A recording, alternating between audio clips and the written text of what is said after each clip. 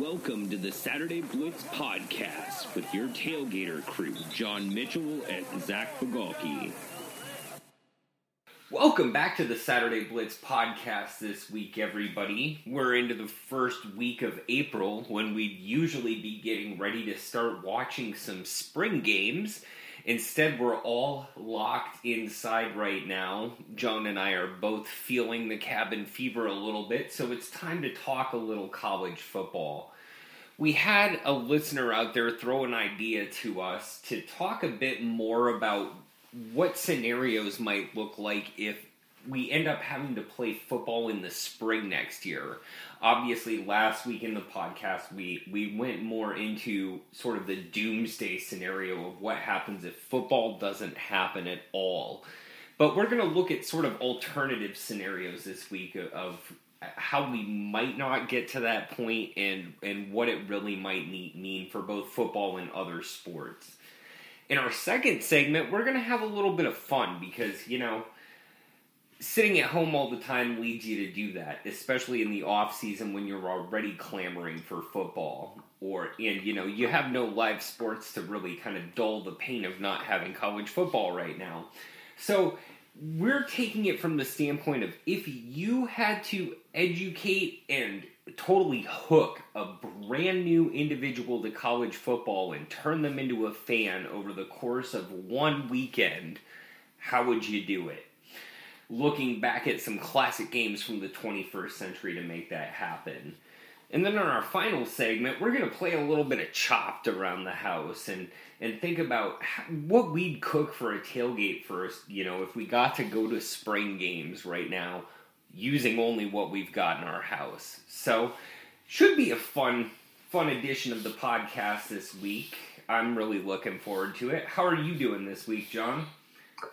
I'm doing well. I think you described it pretty well initially with the cabin fever. I think everyone out there is kind of getting stir crazy from being cooped up, but still doing our part to kind of be able to have a college football season at that. So, yeah, definitely. I mean, minimizing travel, staying as local as possible is critical. And as much as people, I'm going to go on a diatribe for a second, just an aside for a moment, because over the weekend, Dabo Swinney talked about, traveling and possibly traveling again for Easter, and the fact that he was using a sterilized private plane made it all good, well, and safe. And the thing is unless he has an airstrip at both his departure and his arrival point, and isn't going to be dealing with anybody else on that plane from there on out, he's putting other people at risk. That's why the guidelines are in place to stay home, and it's not stay at one of the multiple homes that you own because you've got so much money you can get people to hand you private planes to fly wherever you want. It's stay where you are.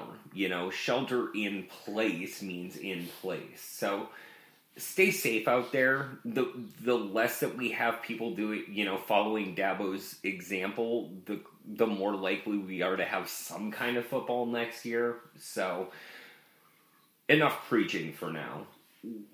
Let's look at what might happen in terms of football next year because, John, we talked last week.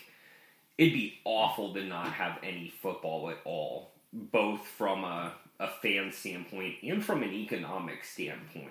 So let's look at some of these other scenarios this week. First of all, do you think it's feasible to have the season shift from, its normal fall setup to a December to April season, for instance?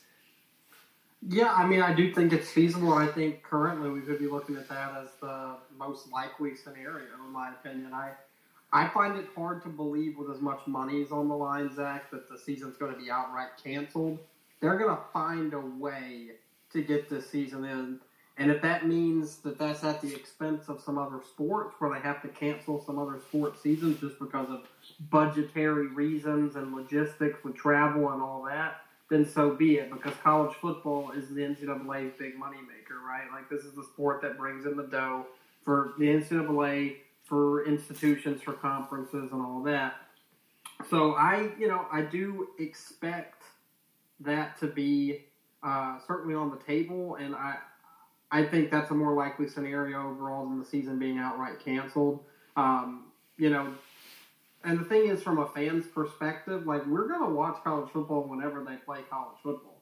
You know, obviously we'd all prefer business as usual, the season to start, you know, late August, early September, and run through the beginning of January for the national title game. But if they play college football December to April, we're going to watch the sport. We're going to watch it just as much as we normally would. And, you know, I was kind of thinking about it, too, from a perspective of what a outrageously wonderful sports calendar we would have during the spring at that point, right? We'd have college football, the NFL going on. You'd also get college basketball and potentially March Madness going on around the same time as conference championships and the college football playoff, maybe. I mean, that we could have the best month run of sports we've ever seen. So, I mean, that's trying to be, I guess, as positive. It would suck going through the fall without having football, but, like, that would be an outrageously fantastic sports calendar. Well, and I agree with you. I mean, having a stacked sports calendar is always tons of fun. You know how I am in terms of soaking up sports from around the globe specifically so that I don't have to be without some kind of live sport of one form or another whenever I'm awake, basically, if I don't want to be without it. And so, you know, it's been tough right now. It'd be awesome to see something like that. But I think at the same time we have to ask ourselves is what other winter sports like college basketball or, you know, for instance, college hockey and some of these other non-revenue sports, which ones and how many of them would run concurrently to football? Because I think at some point you have an oversaturation effect, especially on campus with individual fan bases. You know, there's only so much ticket revenue to go around in a specific financial quarter, for instance. And that's going to be doubly so for a lot of people coming out of the pandemic. And so that's going to be interesting. I think it'll probably come down to something where they're running football. They might run men's and women's basketball. And if you run men's basketball, you have to run women's basketball from a Title IX standpoint. But they might only stick to those revenue sports. And then the other questions that come up for me is this going to be played in front of fans? Will you still keep stadiums empty? Will you keep arenas empty for basketball? Would you restrict the number of tickets that are available? A lot of questions there as well. And then, again, is it even feasible to start a season in December? We've talked about it last week, how pandemics we've seen in the past have that initial transmission in that first spring, taper off in the summer, and then ramp up in the fall again. What's it going to look like in December? We can get optimistic about it, but there's also the danger that it doesn't even work out that way. So, yeah, I mean, that's the danger for sure, because if you push the season back and all that in hopes of, and my guess is they want to, the talk of pushing the season back is to make sure they can get fans in the seats, I think so. If you're talking about pushing the season and having it from December to late March, early April, whatever it's going to be, then I think the reason for that would be so, fans can attend. So I think you could probably, I don't want to guess or anything like that too much at this point, but I feel, based on the trajectory of things right now, we should be able to play football, maybe just without fans in the seats. That's kind of my thinking of it right now. So pushing the season back would be for that. But if you push the season back, then you run the risk of the season not being played at all if we have another outbreak coming out in December, particularly with all the information we've been able to gather now about COVID-19, how deadly it's been, how quickly it spread. If it starts spreading again, you've got to feel like everyone would take it a lot more seriously the second time around. Everything would immediately get shut down to try to slow the spread of the second round of it. So, that's obviously a big fear. I think you definitely would see some cancellations of sports if football's moved, just because, just logistically it probably wouldn't work out to have that much. There's only so much money to go around. for it, and particularly if you look at not having fans in the seats as well. That's definitely going to cut in to budgets for athletic departments as well. So, and you could also see some of those other spring sports bump back a little bit as well. There's no real reason you couldn't bump baseball and softball back a little bit as well, instead of them starting. This is a college football podcast, everybody. I'm not well versed on when baseball and softball season starts for college, but I want to say it's roughly January, February range for college baseball. It sounds about right. I'm right there with you, where it's not my first love by any means. So you could always bump that back. Baseball's, Major League Baseball doesn't start until April and runs through the summer and into September and October. So there's no real reason the college baseball season, I think, couldn't bump back to a March or April beginning and run it through the end of the summer or something like that as well. So, this would be the big domino, right? College football is the big domino, and whatever happens with college football is going to affect whatever happens to every other sport.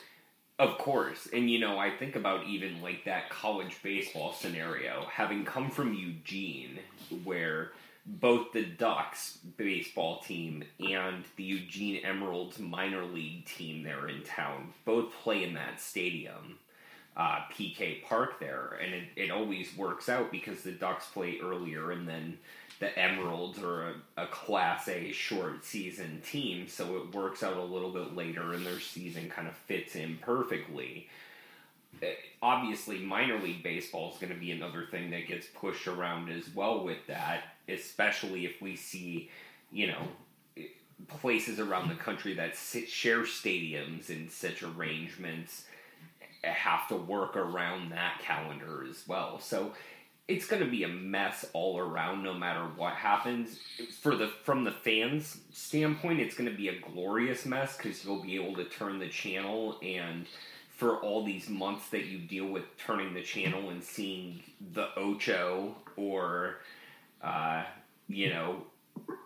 replays of games from, history of one sport or another, getting a glut of live sports is going to be awesome from the fan standpoint, but it's going to be a logistical mess for athletic directors and athletic departments to sort out from a college standpoint.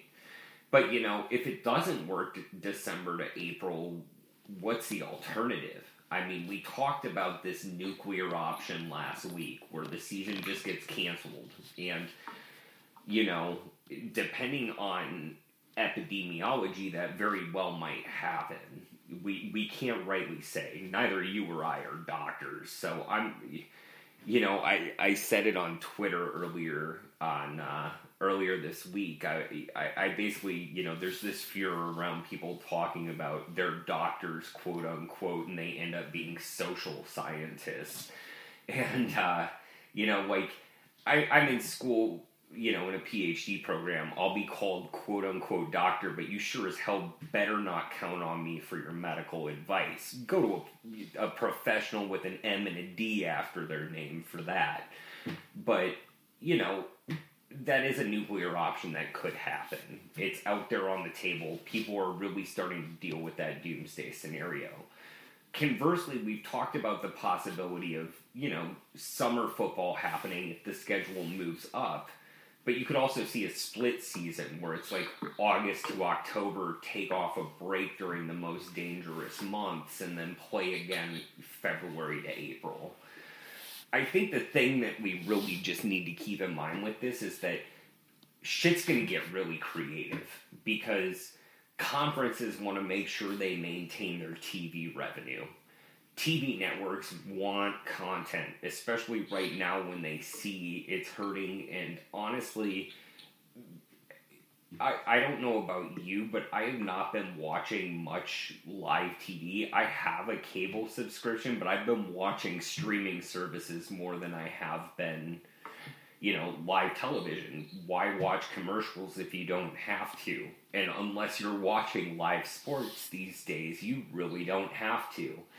And so I think all parties concerned are really adamant on making a season happen in one way, shape, or form. it's what that season looks like that's going to be really interesting here coming up. You look at it, too, from just the perspective of cable companies, because the big draw of having cable is sports. It's live sports. Like, that's the only reason that I have a cable subscription right now. If sports were, at one point, rendered completely obsolete, we never played sports again, I wouldn't have cable. Like, there's no point. I have streaming services enough that I can watch different shows. I watch movies and stuff like that. Cable is, to me, at least in my household, wholly dependent on the fact that I can watch sports. And if I can't watch sports, then I don't need cable. It's pointless at that point. So, I mean, it's wild to think about all the options. I'm open to getting the season in any way possible, split season, moving it up, moving it backward. It's just hard to fathom not having college football in any capacity next season. But then again, I mean, that's a realistic possibility that I think people need to wrap their heads around.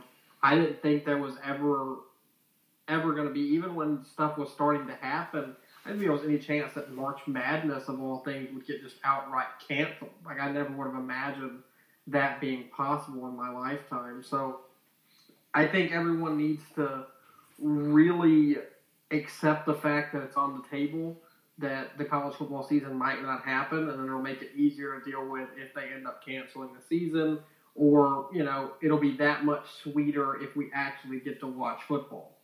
Exactly.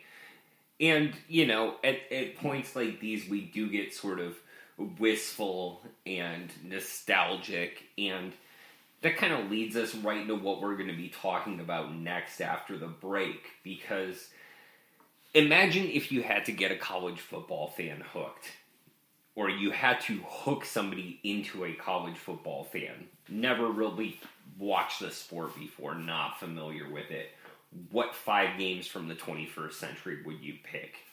Think about that for a second as we go to break, and we'll be right back to talk about our top 5. Stay tuned. Welcome back from the break, everybody, to the Saturday Blitz podcast. We're going into a fun topic here to kind of pass the time. Both, you know, it's something we'd be doing anyway in the off season, but it's something that just feels even more valuable right now as a sort of way to disengage from the realities of being locked in at home and dealing with, you know, the spread of a pandemic around the world. So we're going to think 5 games to introduce a fan to college football. So these were basically sort of the ground rules we set before this. Pick 5 games to introduce a brand new individual to the game of college football and turn them into a fan for life. And we kind of set this interesting. So first of all, it's only the 21st century we're looking at. We figured, you know, you could go back into historical games, get somebody like, you know, John or I hooked, but if you're looking at a casual sports fan, the level of play that we see in the 21st century is what's going to nab them most likely, so we stuck to that. Another fun rule of this is only one of these games can be a bowl game, so we had to stick to regular season games for the most part. And what we're doing here is we're filling the following slots. Imagine you had a whole college football weekend. So you've got your Thursday night or Friday night game, wherever you want to consider it. You know, that weekday after dark game. And then you've got big noon Saturday. You got Saturday afternoon games. You got Saturday, your primetime game. And then you've got after dark. You know, that nightcap game. And so what games will we put in these slots? So we'll walk down one by one for these. We'll start with that Thursday game, we'll call it, John. Who would you put in that Thursday slot to kick off a weekend of football to really get somebody hooked for the first time? You know, for the casual college football fan, even for us, some of the most fun games are when you have 2 just elite-level quarterbacks going head-to-head in a matchup. So to kick it all off, if I was wanting to get someone hooked, I would want to show them just the pinnacle of the sport for at least position players like that. So I went with the Clemson-Louisville matchup from 2016 in Death Valley, pitting Lamar Jackson against Deshaun Watson head-to-head, and what ended up being just a classic game. Clemson pulled it out 42-36. Louisville had a chance right there at the end. They drove all the way down the field. Lamar Jackson was making plays, and he had that run off to the left side where he ran for a first down. Didn't quite get there. I mean, they measured it, and we held replay angles everywhere, and he was just short. Just a phenomenal performance by Jackson in that game. He, threw for almost 300 yards, rushed for 162 more. Deshaun Watson threw 5 touchdown passes. This is a Clemson team that ultimately went on to win the national championship. So that win obviously was key in getting them there. You flip that result. Maybe Jackson sticks that football out a little bit further and gets that first down. Maybe Louisville ends up winning that game. Maybe Clemson doesn't win the national title.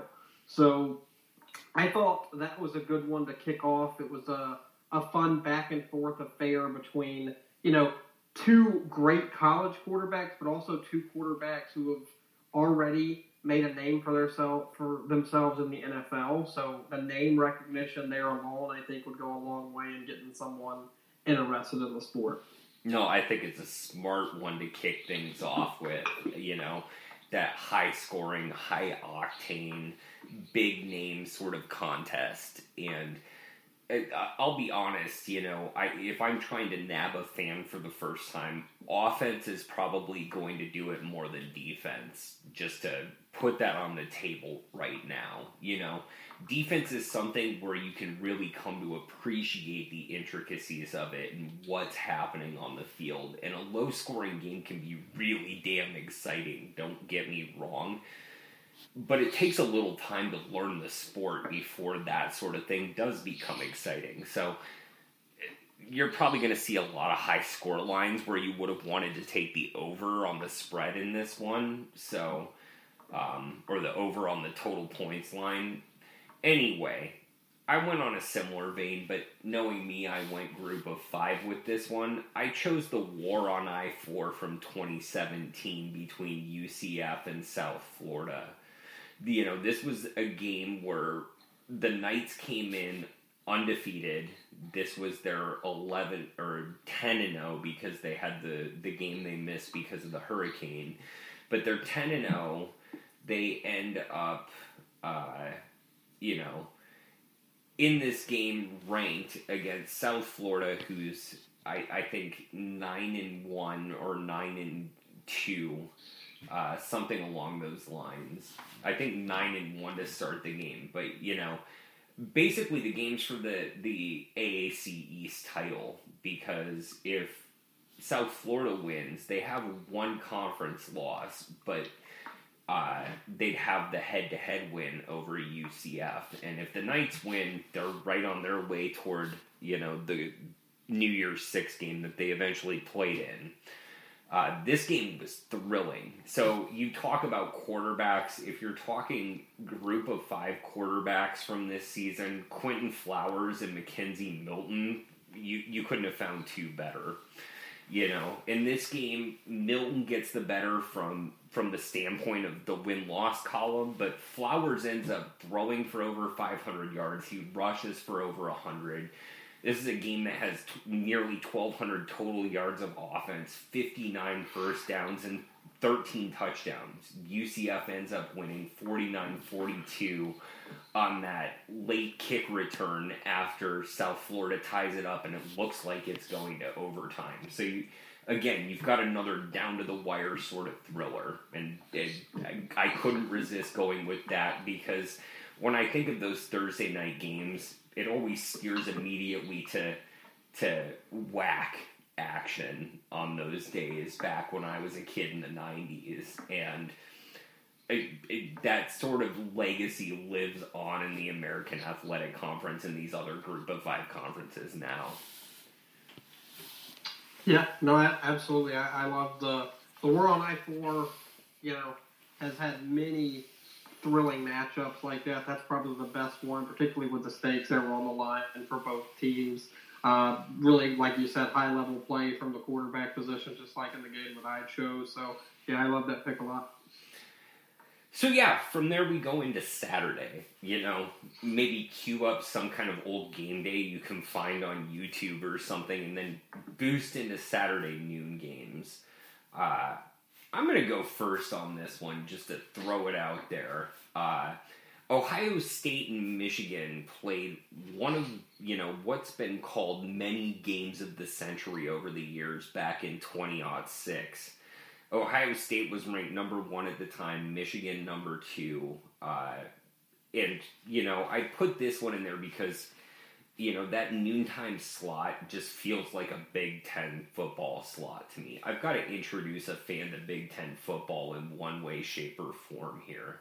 Try to diversify this around the country to really show this as a national sport. So, Big Ten football is a natural, but this is 1 versus 2, playing for a spot in the BCS championship game. And, Ohio State is pretty much in the lead the whole game. Michigan scores first, and then Ohio State takes the lead that they never really relinquish. But they fend off that fourth quarter charge by the Wolverines, and this game ends 42-39. Again, right down to the wire, close contest. You obviously don't want too many blowouts in this sort of thing when you're showing fans something like this, so I thought that'd be a great one to sort of slot in on that first game to get them eased in on Saturday. Yeah, and that's one of the best regular season college football games I've ever seen, so I love that. You've got the high stakes of not only being a number 1 versus number 2, but the game, right? Yep. 2 just huge rivals, so you get the intensity of the fans, the intensity of the players going head-to-head in that kind of game. Those games just feel different, right? Those kind of rivalry matchups, because there's naturally just more on the line than just, whatever happens in terms of your place in the standings. It's bragging rights for 365 days until you meet again on the gridiron. So I love that. That, obviously had implications for, not just the rivalry, but for the Big Ten and for the national title race in 2006. And also had implications for the game that I went with, because Michigan losing that game to Ohio State led to guys like, Chad Henne coming back, Lloyd Carr deciding to stick around for another season as Michigan's head coach, and coming back for the 2007 season where the Wolverines were widely expected to, be right in contention for a national title again. They came into that season ranked number 5. And one of my favorite things about college football is upsets, right? And that's what happens in college football over and over and over again, are big upsets that you never see coming.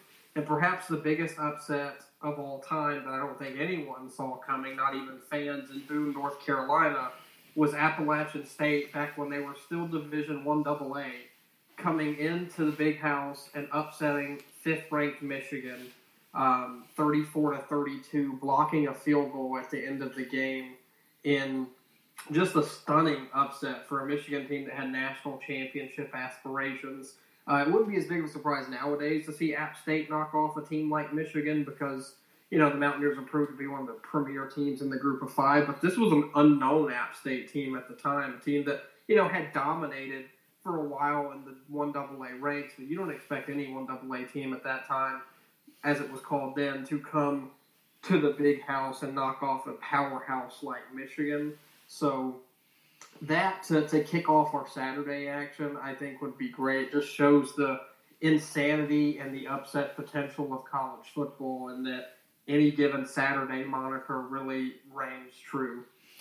That game was amazing because that was the first college football game I watched sneaking into one of the adjacent rooms from where we worked in catering when I worked at the University of Oregon.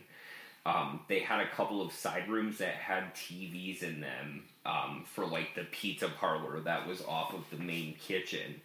And we would go in there when it was all closed up and watch. And we ended up watching that game go down to that last, kick block. And unbelievable. And You mentioned some of the big names that were in that game. The one that always sticks in my mind was Mike Hart coming back, because he ended up sitting out a large part of that game. I can't remember exactly what it was, but he was nursing some kind of nagging pain that he couldn't get back into the game, and it really did stunt Michigan's offense.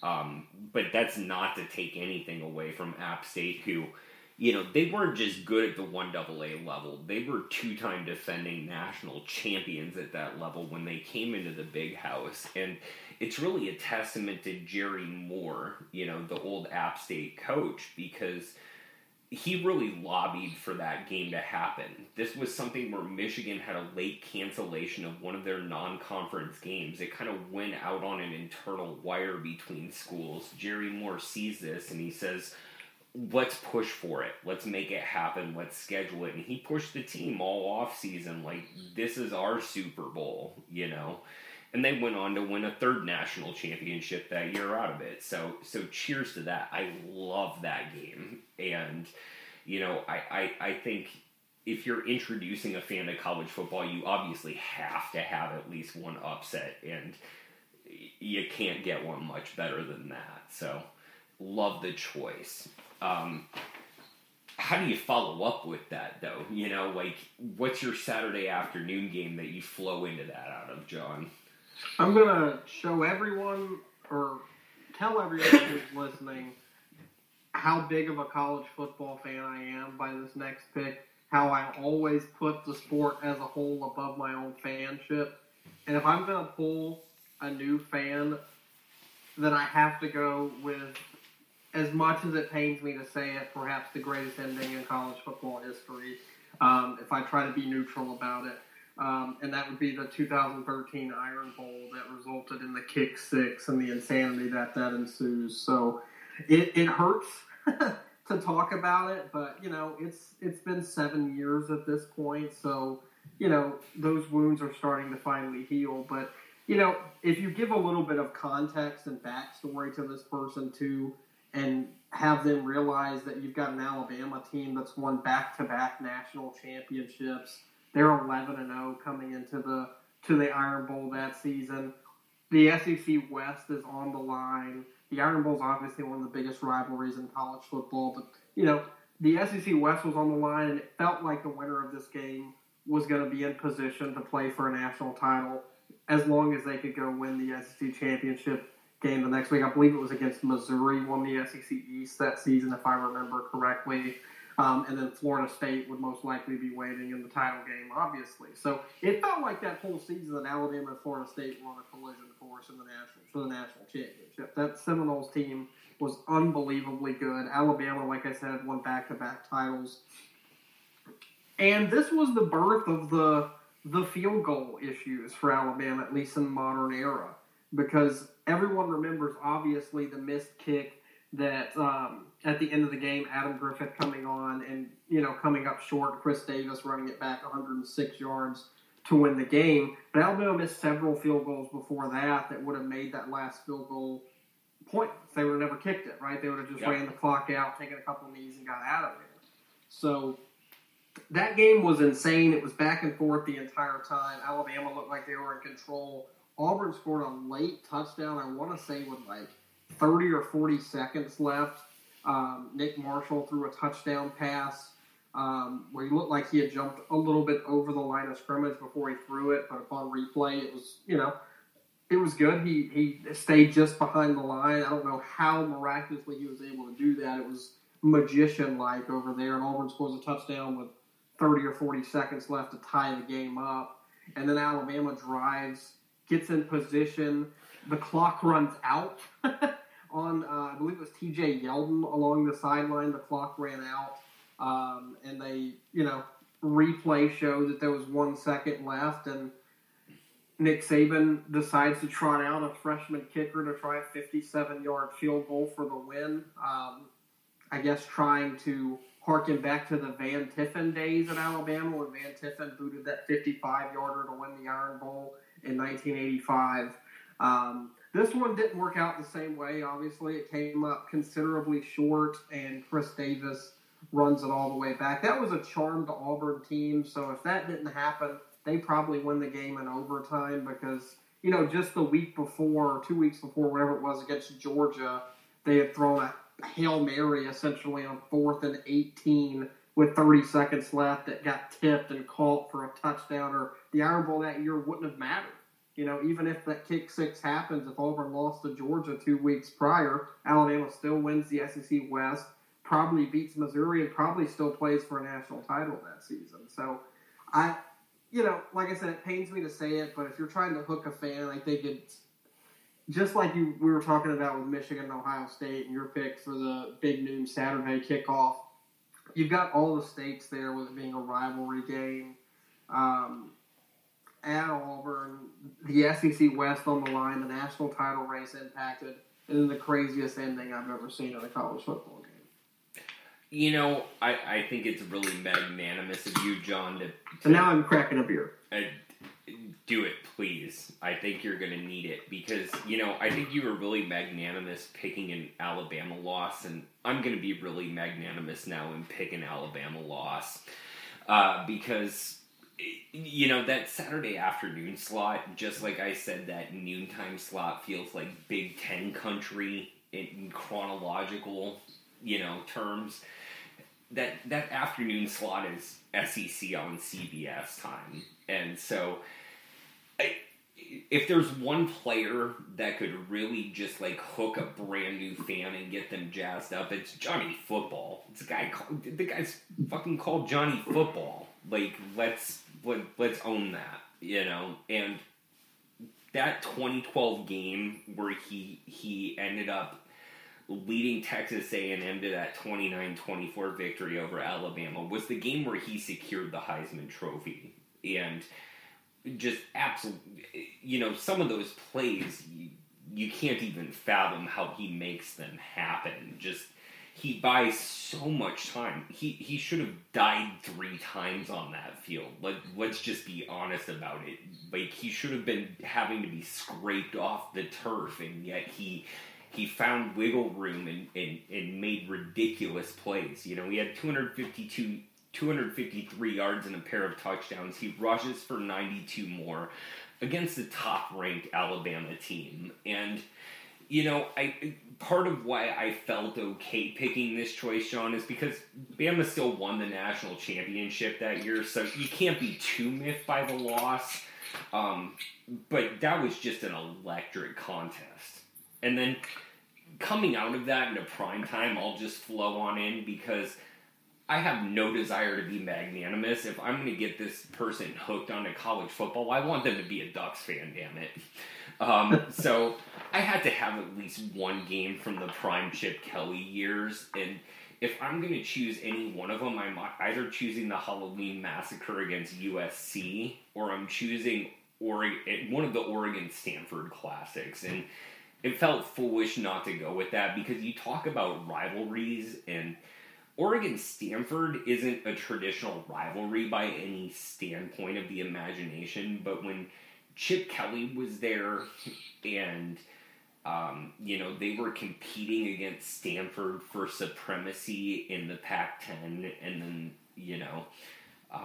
those first couple of years of the Pac-12 North, the Pac-12 North, it really felt like one of those things where this was a real rivalry at that point. And I went with the 2011 game between these two teams because they both come in as top 10 teams. Stanford's ranked number 4, the Ducks are number 7.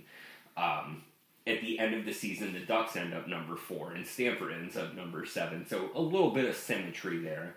But this is a game where Andrew Luck comes in after having finished second in the Heisman race the previous year, and he ends up finishing second again in the 2011 season. So, back-to-back runner-up in there. You've got one of the premier quarterbacks, and, you mentioned earlier talking about Deshaun Watson and Lamar Jackson. I think Andrew Luck is another one of those names that even a casual fan of sports could pick up on from his NFL days as well.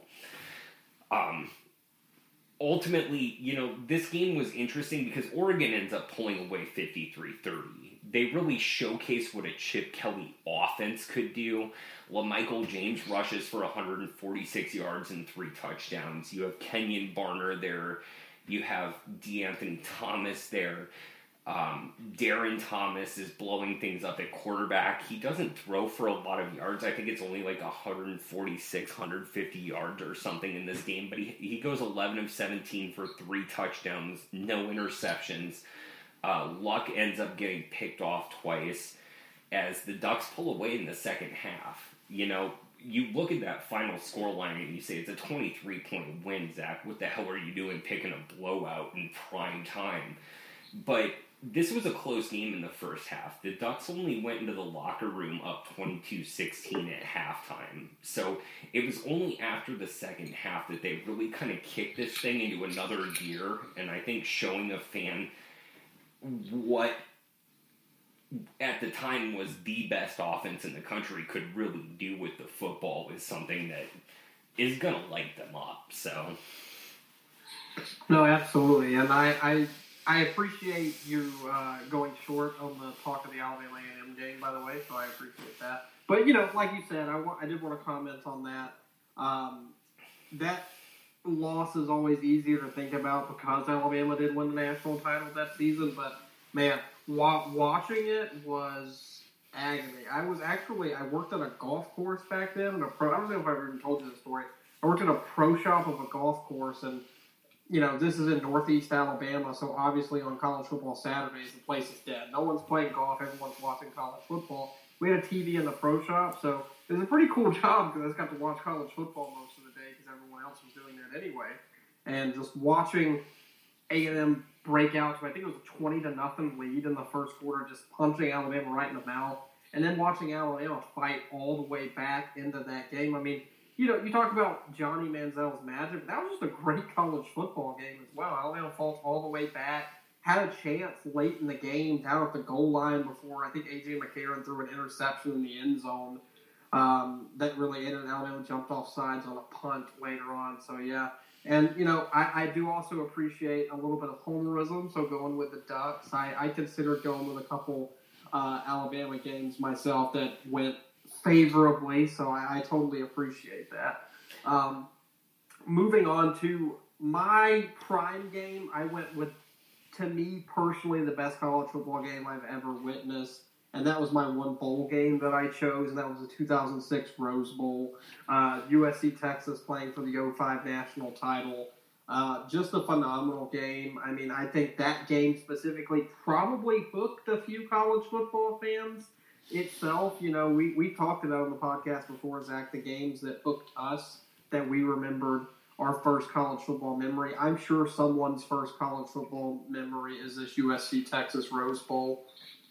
Just a fantastic game all around. You got a USC team that's going for, this would have been 3 straight national titles for USC, right? Because they had the split title in 2003, yep, the outright title in 2004, and then going for a third in a row in 2005. So this is peak Pete Carroll dynastic Trojan team going up against, you know, a really good Texas team. But if I remember right, coming into that game, not a lot of people gave Texas much of a shot to win. Everyone thought this was going to be just another walkthrough because this USC team brought back Matt Leinart, Reggie Bush, Lindell White, you know, the nucleus of the team that won it the year before.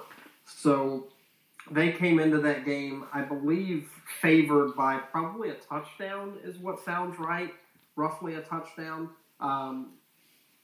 And, you know, they were winning. They took a 38-26 lead, I believe, with like 4 or 5 minutes left. It felt like that was it. USC, it was a good game all around. Texas had fought, but the better team had prevailed. Vince Young leads Texas right down the field. They score a quick touchdown to get the game to within 5. And then Pete Carroll does what Pete Carroll's always done. You know, you talk about in a lot of situations where it worked out. He rolled the dice on a 4th and short, ran the ball with Lindell White trying to seal the national title. If USC gets this first down, they win the game. It's over with.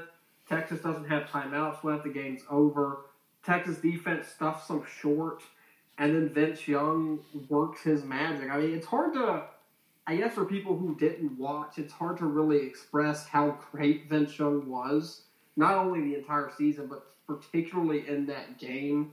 He, his NFL career, save for that really fantastic rookie season he had with the Titans, didn't pan out the way I think a lot of us thought.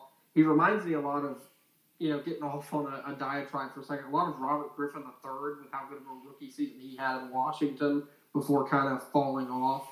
So, Vince Young, national title on the line, 4th and 5, and I think the 8-yard line with 20, 30 seconds left on the clock, whatever it was, maybe even less than that. I think it might have even been less than that. And he runs to the right and scores that touchdown. And it didn't set in for me until he walked into that end zone that USC could possibly lose that game.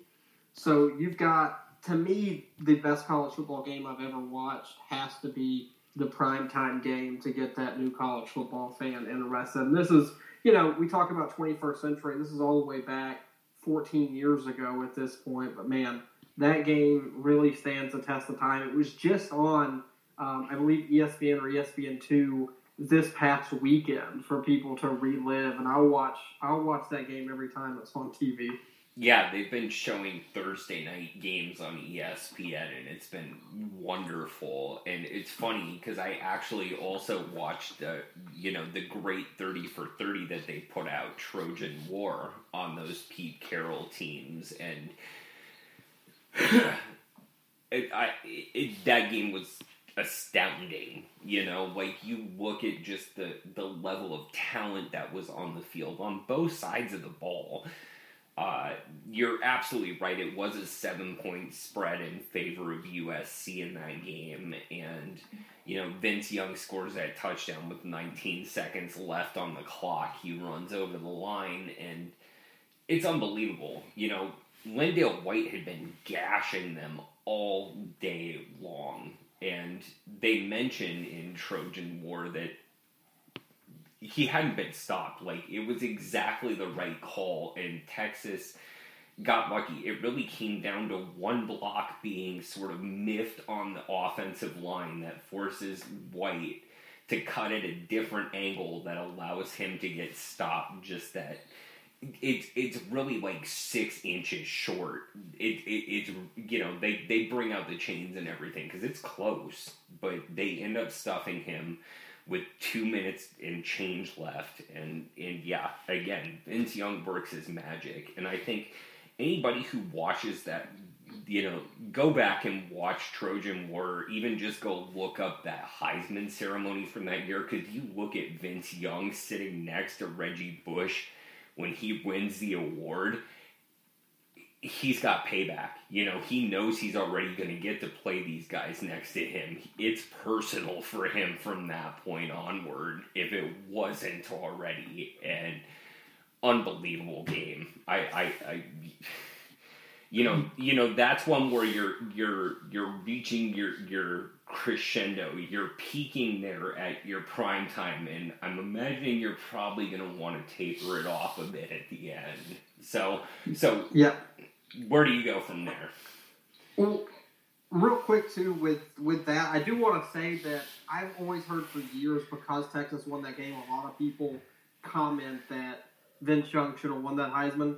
They got it right with Reggie Bush. Reggie Bush's 2005 season is as good of a college football season as I've ever witnessed from a single player. It also speaks to how good Lindale White was as a player, that he was on the field on that 4th and 2 and Reggie Bush was not. So I want to throw that out there real quick as well, that Lindale White got that carry and Reggie did not. And he was obviously the short yardage guy, but Lindale White was a hell of a college football player. Exactly. That's the thing, is White was out there because White was the right guy to have out there then. And that's, Reggie Bush earlier in that game, he has that long run where he ends up trying to lateral it and create more room and ends up fumbling the ball. And, I hadn't really thought about that play in the context of everything that goes on later in the game until I watched it again on Thursday, last Thursday, and then I got the context over the weekend from that documentary. And it's amazing how, for a college guy, these guys, we think about them as just finely tuned athletic machines, but these are college-age young men who messing up can really throw your mind for a tailspin for a while. whether it's messing up on a test or messing up in trying to hit on a girl or messing up on whatever. Messing up on a play in front of millions of people around the country will mess you up for a while. And it did for a lot of that game. And the thing was, is White was exactly what, the fact that they had Thunder to bounce off Lightning there and were able to just get him in the game and get gashing that Texas defense was exactly what they needed. They softened them up, but they stiffened it the one time they really needed to. Yeah, and a lot of people like to look at those kind of calls, too. This is the last thing I'll say about it before we move on. And judge results judge the results, or take the results and then judge whether that was the right decision or not. And that's not the case. Just because a decision works or doesn't work doesn't mean it was the right decision to begin with. Pete Carroll made the 100% right call because he knew in that situation if he gave the ball back to Vince Young in any capacity, USC was going to lose that game. Because Vince Young just had that it factor in that game where if he got another chance to win that game, if Texas started at their own 1 yard line with 30 seconds left, by God, he was getting them down the field and scoring a touchdown to win that football game. So Pete Carroll knew that. He had a 4th and short. He had his workhorse in the backfield. Let's go for it. Let's win the national title this way. So I still tip my cap for that decision by Pete Carroll all these years later. And you are correct in that I would want to go a little bit lighter. And for my late game, I wanted some Pac-12 After Dark, man. I really wanted some crazy Pac-12 After Dark. Because that's just, we speak about the absurdity sometimes of college football as a sport. And nothing encapsulates how crazy college football can be than them 2 a.m. Pac-12 games. You get a guy in the all about it now as an Eastern time zoner having to stay up late and watch those games that go to 2 or 3 o'clock in the morning on the East Coast. So for me, the one that really rang in my mind right away was actually from last season, and it was the UCLA-Washington State game last year. This isn't a game that had any real ramifications. Neither team was a real Pac-12 contender. Washington State, I think they went 6-6 last year, if I remember right. Got to a bowl game. UCLA obviously fell short of that. But as insane of a game as I've ever really watched, UCLA ends up winning 67-63. This isn't the case of just two dynamite offenses. This was also the case of two really bad defenses that in the second half of that game probably couldn't have stopped you and me if we were among the 11 on the opposite offense. Washington State had a 32-point lead in the third quarter of that game. Anthony Gordon throws a touchdown pass with under 7 minutes to go in the third to put Washington State up 49-17. I remember watching this game and thinking, okay, it's probably time for me to turn this off and go to bed. I'll watch one more UCLA possession and kind of see what's going to happen. But, how many times do you see a 49-17 turnaround in a college football game? As crazy as the sport is, even that is really rare. You don't see that kind of comeback in a game. So I think UCLA scores 2 touchdowns in the next, within 15 seconds of each other. They score a touchdown with 3:48 to go in the third. I think Washington State turns it over and they score again 15 seconds later. So it's 49-31 at that point. I'm invested. They've done just enough to keep me awake at that point. And then Washington State just can't stop the rest of the game, essentially. And UCLA just pulls an absolute stunner. They score a touchdown with a minute left. Washington State drives, can't quite end up winning it. So the Bruins come out with a 4-point win. It's not what I would even classify as a good game because I think the level of play wasn't that high. I really think both defenses were just really bad, and it speaks to the fact that neither team was all that good last season. But I want this new college football fan to see how batshit crazy college football can be, and I don't think there was any game last season that encapsulates that more than that UCLA-Washington State game. That's Pac-12 After Dark, and a new fan's got to experience some Pac-12 After Dark. I'm glad you brought it into the equation because that is perhaps if you're looking at a dictionary for the definition of Pac-12 After Dark, a photo of some instance in that game is going to show up next to it, because wacky as hell. You're absolutely right. I think it's a great dessert. You gorge them on 130 points, right, for their dessert. It's that high-calorie finish to, just sort of encapsulate how weird college football can be. And you're tired at that point and delirious, and that game's just, honestly, it's kind of hilarious. So especially when you play it, the fact you've watched college football all day, and you're exhausted, ready to go to bed, these teams just won't stop scoring touchdowns on each other. Exactly. You can't turn your head away. And, we've talked about a couple of these tropes that I picked from my last game already, sort of the upset. You mentioned that with App State and Michigan. Quintessential upset, obviously. But, having high-stakes Cinderella stories are huge in college football. And for me, I also, you crescendoed in that prime time and let people sort of taper off at the end. I'm leaving these people on such a high, it's like throwing, sparklers in the top of your banana split or something is what I'm doing here. And I haven't picked a bowl yet. I saved it for the end. It's the 2007 Fiesta Bowl, where Boise State wins 43-42 in overtime against Oklahoma. It's pretty much the standard bearer of Cinderella stories from the BCS era.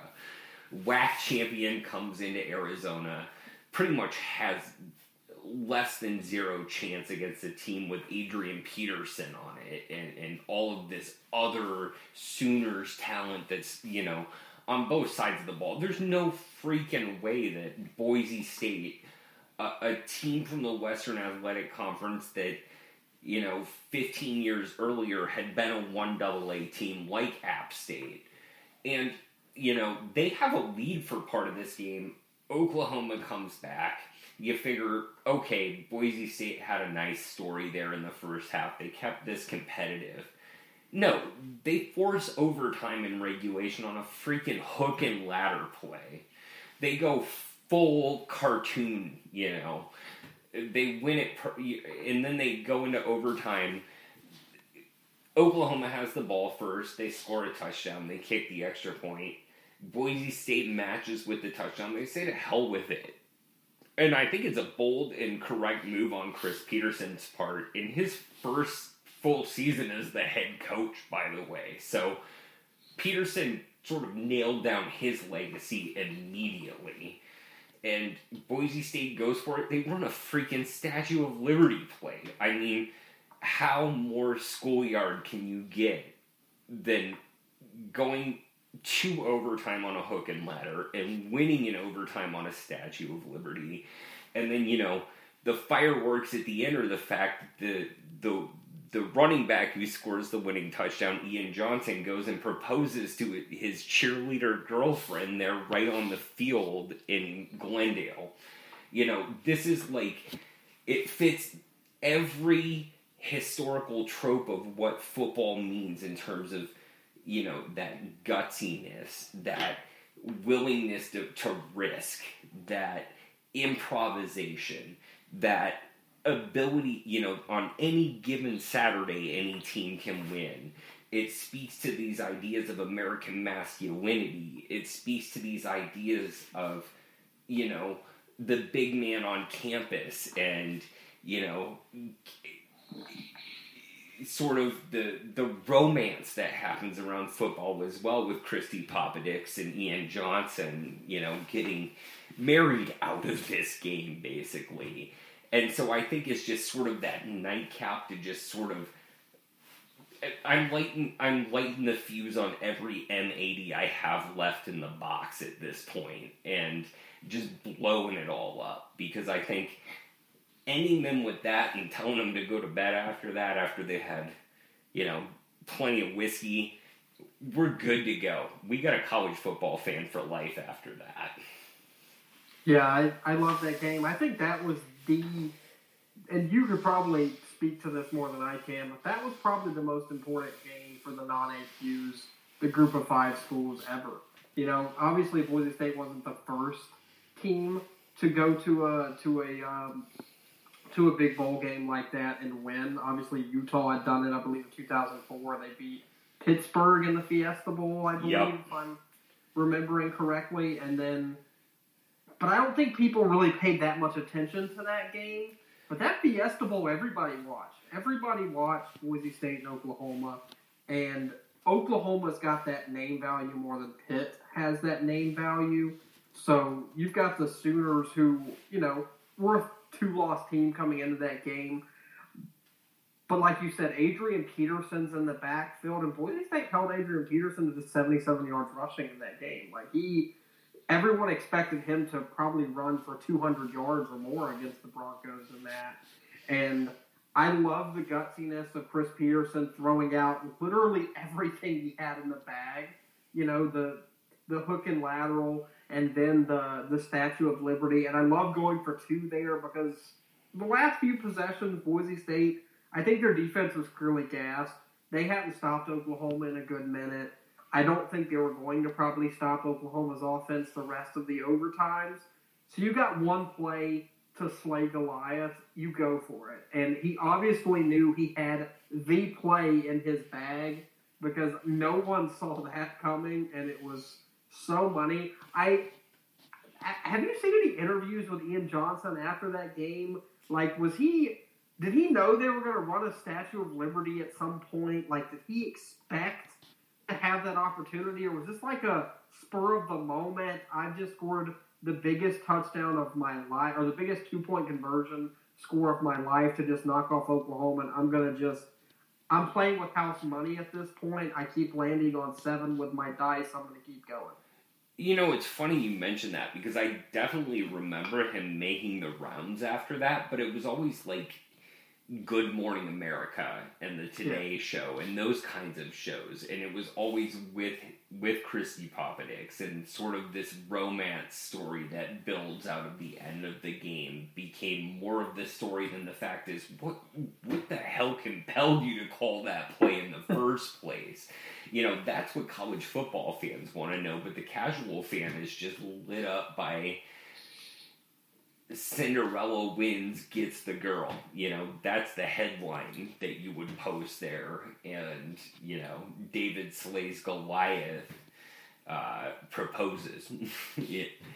And that game's amazing. I think you're right that in the 21st century of the BCS era and beyond, you know, sort of this modern era of college football, that game's the most significant in terms of mid-majors, group of 5, non-AQ, whatever the hell you want to call it in whatever era it is.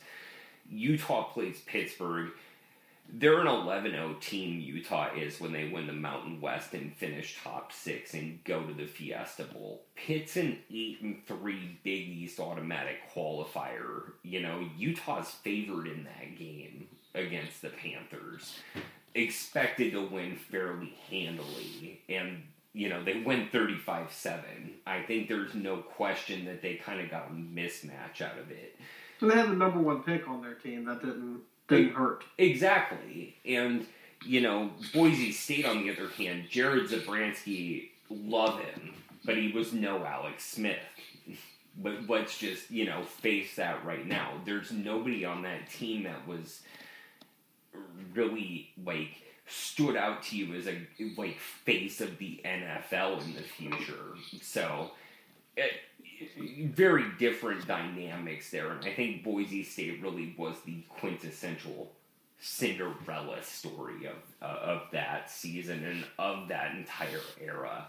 You know, the only thing that could really compete against it was BYU winning the 1984 national championship, I think, in terms of solid impact. So, well, on that note, everybody, which games would you choose? You can hit us up on Twitter if there are games that you dispute with us. You know, what would your 5 be? Who would you put in a Thursday slot and a full Saturday's worth of games? Shoot us up there. Think about it a bit. We'll be back right in a second to talk about some tailgater fare. What would we be eating right now if we were trying to cook for spring games on short notice? Stay tuned. Welcome back to the last segment of this week's Saturday Blitz podcast, everybody. We've been talking about possible scenarios for spring football in 2021. We've been talking about ways to hook a brand new college football fan. And now we're going to go into our last segment, something you might remember from back in the football season. We're going to think with our stomachs a bit.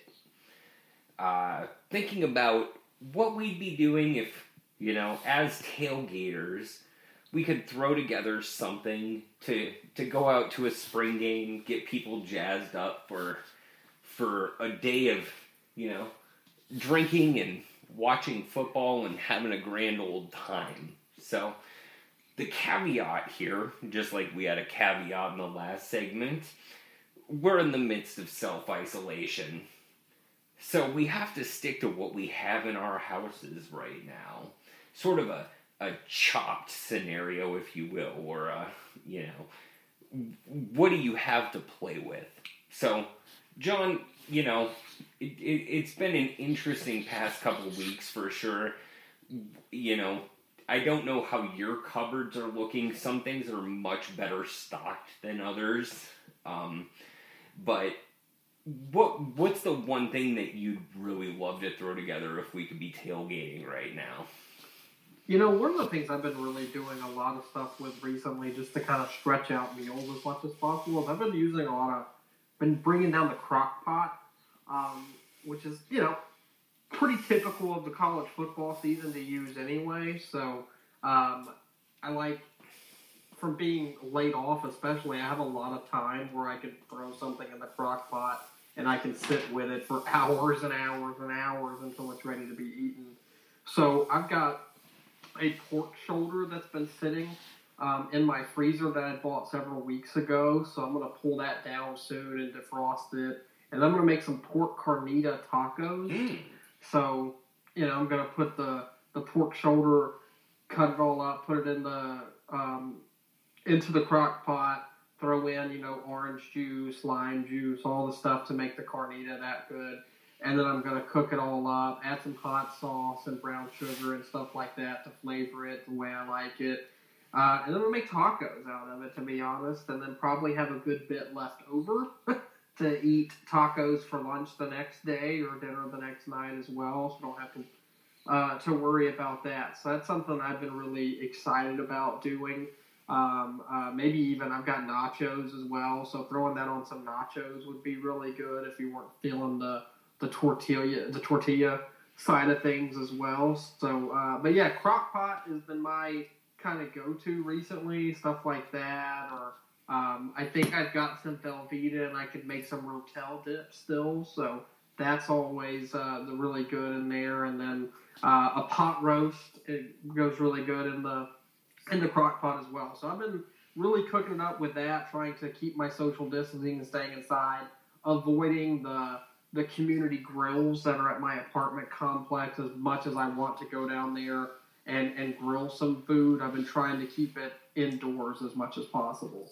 No, I think that's really smart, and obviously, crockpot feels like college football, just that, it's,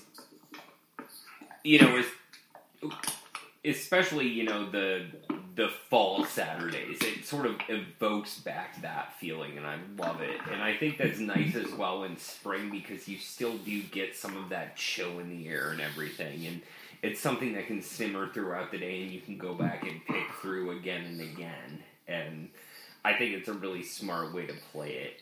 And it gives you an excuse to drink early in the day, because you got to drink when you're cooking stuff like that. So you throw it in. It's going to take 6 hours, and you drink throughout that 6 hours. Of course. I was thinking about that exact same sort of thing as I was thinking about what I have around my house right now. And as somebody who cooked for 10 years, worked in bakeries, worked as a pastry chef, different things, I found that I've been baking a lot more lately. So that's one thing that's really stuck in my head. I have I still probably have about like 16 pounds of flour on hand right now, so I'm in good shape right there. So, I'm thinking a bunch of different baked goods or something I'd want to be doing for spring game. If we could be spring game tailgating to get people just fortified from beginning to end. And I'm thinking, that first, I want to start people off from right away. So you wake up in the morning. I do not have the stuff for Bloody Marys in my house right now. I sure as hell wish I do, because that's obviously the right way to kick it off. But I'd probably just give you a shot of whiskey and a plate of biscuits and gravy, because I love making myself some biscuits. I got plenty of butter and flour on hand, milk in the fridge. I can get that done. I got turkey sausage in my freezer. I don't eat pork, everybody. So as much as those carnitas sounded awesome, I'd have to defer to my wife on those. She'd mow down on it, but health reasons notwithstanding, we won't go into that. But I wish I could. Sounds great. But I got turkey sausage. People won't know what the hell it is by the time I'm done making that into a homemade gravy. So we'll start off with some biscuits and gravy, get people fueled up, give them maybe a Boilermaker, a shot, and a beer, and send them out the door. Get ready for your spring game tailgating. You good stick to the ribs as you're starting to drink, and then for the evening. Kebabs are always a hit. I have chicken in my freezer, so I'd probably make up some kebabs. I also have canned pineapple right now, so I'd probably grill up some pineapple on there, just kind of marinated in some of the stuff. I could make some kind of simple teriyaki style sauce right now, and throw that all on the grill, and whether they're kebabs or even just sautés with just chicken on them. I don't have too many fresh veggies around to throw on there, so we'll just do that. But, and then I probably do it's kind of like a pizza roll almost, I like to call it, where I'll make up some homemade pizza dough. I always like to season it, throw in, just some dry herbs and, some garlic and onion powder, and just really season up the dough nice and let that rise. And then, I've got some, different meats around, probably use a little bit more chicken, dice that up, maybe dice up some sausage. I have turkey, pepperoni, I got mozzarella, maybe some of the marinated artichokes I've got, some spinach, and just kind of throw that all together and put that into the roll. Roll this out into a nice thin dough, roll a nice kind of pinwheel spiral into it, and bake that off into a, maybe a happy rainbow shape, or coil it into a spiral on the pan, however long I end up rolling it, depending on how much dough I make and how many people I can finally have over to that tailgate, because that's the real question. These are the kinds of foods that we think about when we get to meet with people and hang out with people. I imagine you'll cook up that pork shoulder and make carnitas, and if you're home alone doing that, you can eat for a whole freaking week, And, no, absolutely. I mean, it's me and my fiance, but yeah, we'll eat on that for several days for sure. It's definitely these kind of dishes that you want to prepare for, a dozen people or whatever on your game day parties and whatnot. Exactly. So this is something where I'd want to invite people. Best case scenario, because we like to hope for the best and expect the worst, right? Right. And I like to think about this as we've talked about all the doomsday scenarios. I'm sure we're going to continue talking about them while we're both locked in, John. But if we can hope a little, right? This would be what we would do for spring, or even if this was the first week of kickoff for an August schedule that just goes off like normal. Quote unquote normal. The old normal. It'd be spectacular, and we love thinking about this, but if this was actually coming to fruition, I would invite people over to my house. I got a big house. I would say come fucking sleep over. Let's have a big old camp out. If you know, I got multiple couches upstairs and downstairs. I have a guest bed. I got multiple inflatable mattresses. I got tents to set up in the backyard if we want to, or we can set up extra beds in the sunroom that we have. We got space. So come on over. We'll put games on 3 TVs wherever we got spring games or, that first week of the season going on. And this is the spread I'd cook for everybody is kind of the way I've been thinking of that. So it's like, I want to feast whenever we finally get to have football again, John. Yeah, and I mean, we're doom and gloom about stuff right now and looking at different scenarios. But, there are 2 people out there who hope that the college football season starts on time more than you and I do, Zach. And I want everybody to understand that. Like, we're talking about contingency plans and stuff because we want everyone out there to be prepared for those. But we really do hope that everything goes off like normal. We get to the point that we can just have a normal college football season. We can all tailgate together. We can all attend games together and have that great atmosphere and that, social interaction that I think everyone's just really missing. And so, yeah, I totally agree. And I think that needs to just thank you for reiterating it because I want football. I want football, everybody. I really do. Believe me, talking about doomsday scenarios doesn't make me feel any better when I'm already locked in. I want a sweet release. I want to write about something that's not, scary shit. And ultimately, when it comes down to it at the end of the day, I ripped on Dabo in our opener, but don't follow his example in terms of his travel plans, but that sort of optimism, again, that hope for the best, that's a good damn thing. So have that, but be responsible while you have that.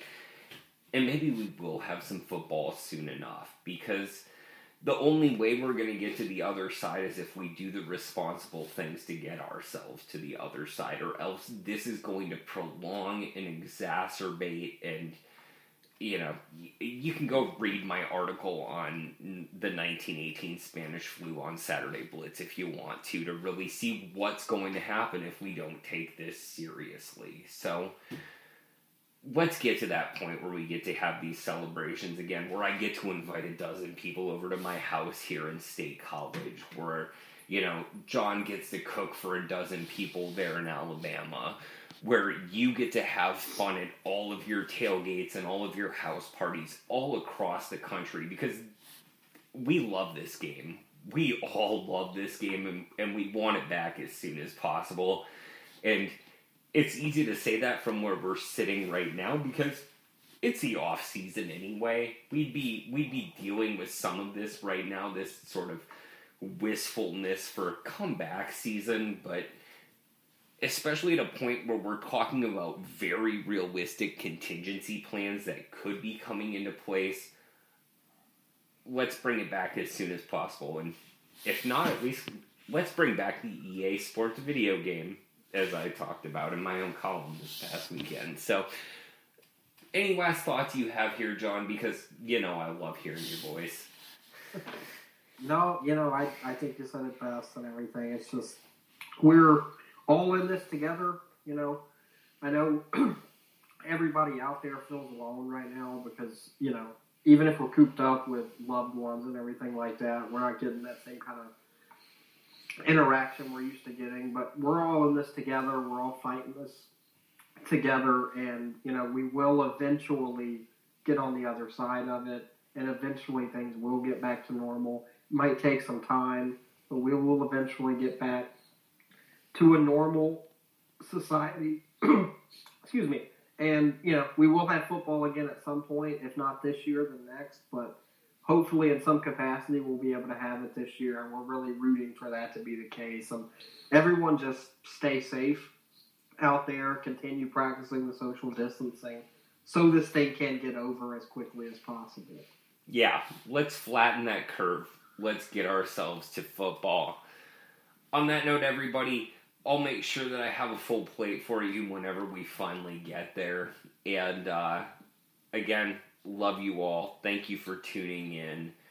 By all means, hit us up on Twitter. Talk about football. Talk about anything you really want to. At JL Mitchell 93 for John. At Z Bagalki if you want to talk to me. We really love to hear you all. We love to have you tuning in. And we'll be back with you again next Wednesday to talk more college football here on the Saturday Blitz podcast.